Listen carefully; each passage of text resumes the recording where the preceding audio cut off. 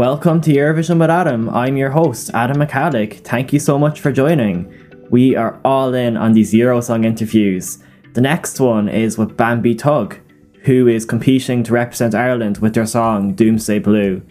This is definitely a very, very interesting conversation. Bambie was very honest, very transparent, and we talk about a lot of topics, so let's start the interview.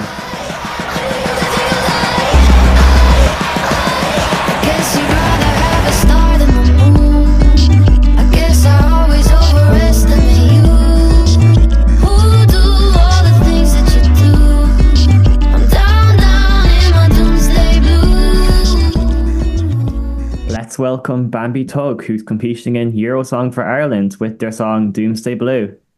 Hello, thank you so much for having me. Yeah, thank you so much for joining, Bambie Tug. I'm just kind of curious, what made you get into music in the first place? Um, what made me get into music in the first place? I've always loved making music. I've always wanted to be a performer. Mm-hmm. I studied dance first and then musical theatre in university in London. And I guess I just always wanted to be front and center. You know, I want to put on shows. Yeah, there was never really any other, like, obviously I was doing dance and stuff, but everything was always creative. It was always a creative path for me. There was no other choice. There is no other choice. It'll always be something either musical or creative. Yeah, that's really, really cool. And a lot of new people have discovered you, like including me through Eurosong, and we've discovered your unique sound, your unique music style. So I'm wondering, who are like your musical inspirations? My musical inspirations, wow. Loads. You know, I actually listen to everything from classical music to like jazz to rap to folk to rock. But oh gosh. I mean, Gaga is definitely one of my inspirations, but then Hmm. there's just so much. I love Joni Mitchell. I love Missy Elliott. I love Ice Spice. I love The Knife. I love um, there's so much. I don't know. Everything is. I guess I have so many inspirations, but also, you know, it comes from movies and books as well, and life. I think Yeah, everything can lead to musical inspiration.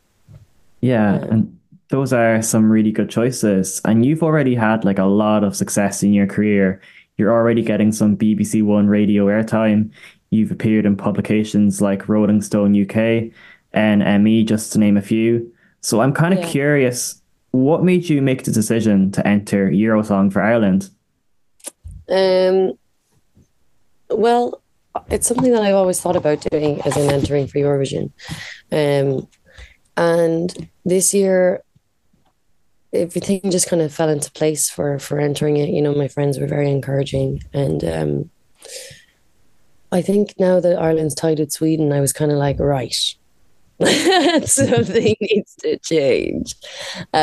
So yeah, um, I don't know, the things just aligned for it this year, you know, and also, yeah, I have built up my career in the UK and in Europe, but Ireland had no idea who I was, and this is the soil that like birthed me, you know. This is Yeah, the place that's the reason for me being this creative force, I guess. And I really I really wanted to, you know, have the shot at showing my country my art, and it's been so welcomed, and I'm blown away. I'm grateful. I'm delighted. It's lovely. yeah, that's great. Yeah, And it's been like a week and a half or 2 weeks, and you've already gained like thousands of new fans through this I experience know. before the actual performance happened. I know. It's great. It's crazy. It's crazy. But you know what? Everyone who's joined as the fandom is super lovely. Like, I'm super proud of that. That the people that are flocking to join the House of Doug are just super good humans as well. It's been crazy as well. Somebody got my name tattooed on their leg the other day. Oh, wow. It was crazy. Yeah. Um, so yeah, I'm And grateful. And do you like have any like favorite Eurovision memories or Eurovision songs like of all time, like watching the contest? Conchita Wurst for me, definitely. Um, and favorite memories was kind of when my older sister started letting me come to her Eurovision parties when I was cool enough to hang out with her, apparently. Because you know that way when you have siblings, like I don't know, is it just me or it's probably loads, but when you're a certain age and your sisters or your siblings are a bit older, so then therefore you're not cool enough yet to hang out with them, but Yeah. then it changes. So uh, those Eurovision memories for me are most special because I really waited a long time in my childhood for before my sister was like, let's be friends. Yeah. And you're actually friends with Luke Black, who represented Serbia at Eurovision 2023. Has he given Yeah. you any advice for this experience? He said it's crazy. And that some of his fans had reached out about me, but to him, but he's busy. I don't even know where he is in the world, to be honest. But he's a sweetheart, and he actually did some editing of my video Headbang. If you guys saw that, he also has many other skills. Basically, is what I'm saying. um, yeah, yeah, it was great to see him on it as well. It was really, I was really proud to see a pal on there, and for the creative, like his set was amazing. Do you know what I mean? Yeah. Like the design of the thing he hmm was lying on and the people, the dancers. Um, I just thought it was awesome. I think we need more alt all the time. hmm Um, so yeah, And your Eurovision song, your Eurosong song is called Doomsday Blue. What is the yeah. song about? So the song is about having your potential overlooked in relationship, in career, in life, um, and getting taken for granted. That's what the chorus kind of is about, and I guess that also directly correlates to um, I guess we're people queer community in the hmm world as well. And the verses are me kind of casting a spell not just on the people who've hurt me or done me wrong, but also on my negative self talk. Like the second verse is like if I could ever the thoughts in my head. So it talks about me wanting to change my negative self talk, my imposter syndrome, even that comes with all of this. And the song kind of travels through so many genres that it, I think it's quite it's pushing a lot of boundaries musically, and also just allows me to show off different aspects of my voice in one 3 minute song. You know, um, so I think it's a special song. Like, I mean, it's definitely polarizing as well for people. Like, I think some people don't understand it, but then, um, you know, the music industry does exist outside of outside of Ireland, and I think what they're used to really. So hopefully, Yeah. everyone will see that it's you know Yeah, it's future definitely shit. it's definitely good to be polarizing for Eurovision. It's better to have a polarizing song than to have like a mid pop song. Yeah, yeah, yeah. And Eurosong, when I'm recording this, it's only like 6 days away. Do you have any like exciting staging plans? I know you can't be too specific. And have you thought about if you go to the actual Eurovision, have you thought about any staging for that yet? Yeah, if I go to the Eurovision, the staging is like I've already drawn up a big plan of it, and uh, just extremely, I guess, theatrical and and highlighting the different genres as the song goes through. I would want more dancers. Like I only have the budget to be able to afford two dancers for hmm this staging, but I really hope that the one at Eurosong just gives a hint into the world that we want to create. And I hope, like, I mean, that'll be shown through my costume and the dancers and the lighting plan, because um, I guess we're limited with what we can do in the art hmm studios. But the thing is, if we got to Malmo, the production, I guess, what's that word? what's the word? My brain is gone. My brain is gone. It'd be like just more like more Just not the production value, but the possibilities. The possibilities yeah. are so giant. And like, Hmm. I just hope everyone gives me a chance to do that because my stage show would be just so incredible. Like, Hmm. if not anything, well, yes, of course, vote for the song and vote for queer and send the witch, but also vote for what the stage show at Malmo could be. Because holy moly God. It Yeah. just has so much potential, you know, like it has so much potential for an incredible staging.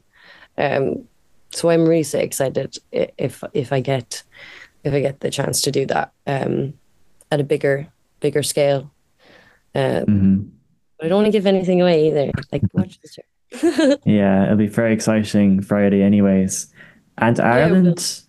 Ireland have only qualified for the Eurovision final once in the last 10 years, which is worse than like any other country, including your microstates like Malta, San Yeah, Marino, anyone. Why do you think Ireland is not doing well? And do you think you can change that?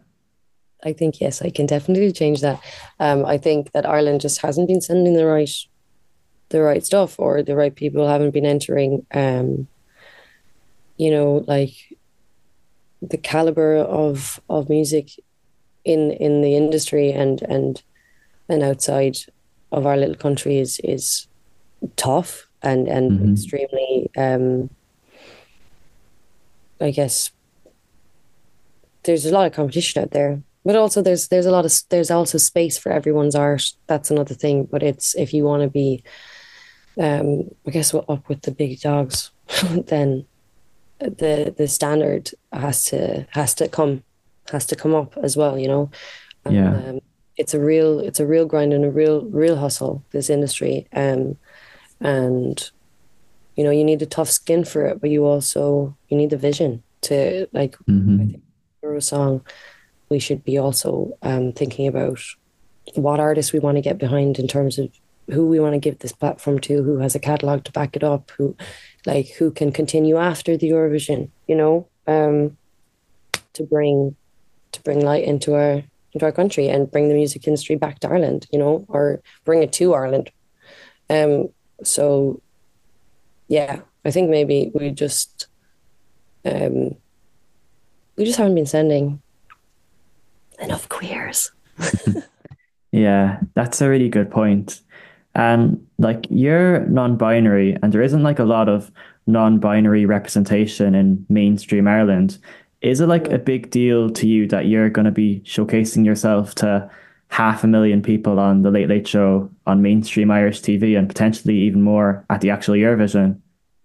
Yeah, it's incredible. I think it's necessary, you know, like yes, we're underrepresented, but we are a giant proportion of the country, you know.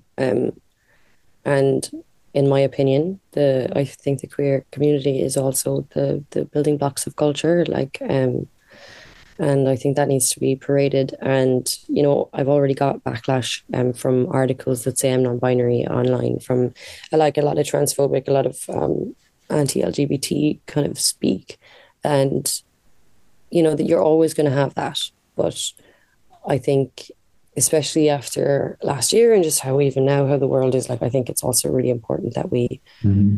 we send representation um, because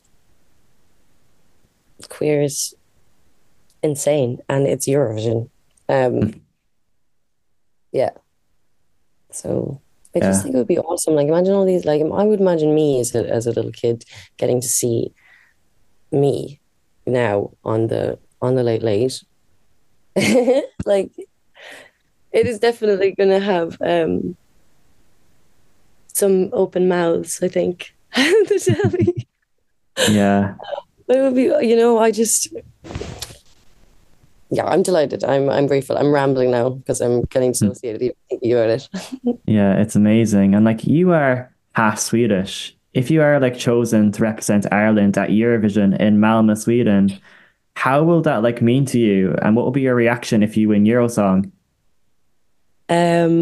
Well, I'd be very, very, very, very excited and happy to win. um, I'd also love to go to Sweden. I haven't actually, obviously, want to do get to the stage in Malmo. I also haven't been to Sweden since I was very young. Hmm. Um, we used to spend a lot of time there as kids, but not in years and years and years and years. And um, that would be gorgeous. And also, it's ABBA's 50th year anniversary Yeah. of What I Do. Like, I want to be there for that. I feel like that's another sign for me. It's like, okay, now it's in Sweden, your other half of your blood. Um, so that would be cool. I'd also like be stocking up on salty licorice. I would use it as an Mhm. excuse to send everyone to every shop to be like, we need to buy all the shops licorice. Um, yeah, it would be beautiful. It would be beautiful. It would feel correct, you know? Yeah, that's amazing. And just to like finish up, do you have any like message for all your thousands of new fans and why should Ireland pick you? Um, you should pick me for change, to shake up the Eurovision and the music industry. Um, and send me for a show. And also, just remember to back yourselves completely and back me. Um, and just welcome to the wonderful, weird world of House of Doug. And thank you so much for following me and sending me all the love. I feel it. I feel it. And I send it back to all of you as well. Okay. Yeah, that's amazing. And we'll all be cheering you on the 26th of January, Bambi Tug. Thank you so much for joining me. Thank you so much for having me. It's lovely to talk to you. So yeah, that was an amazing interview.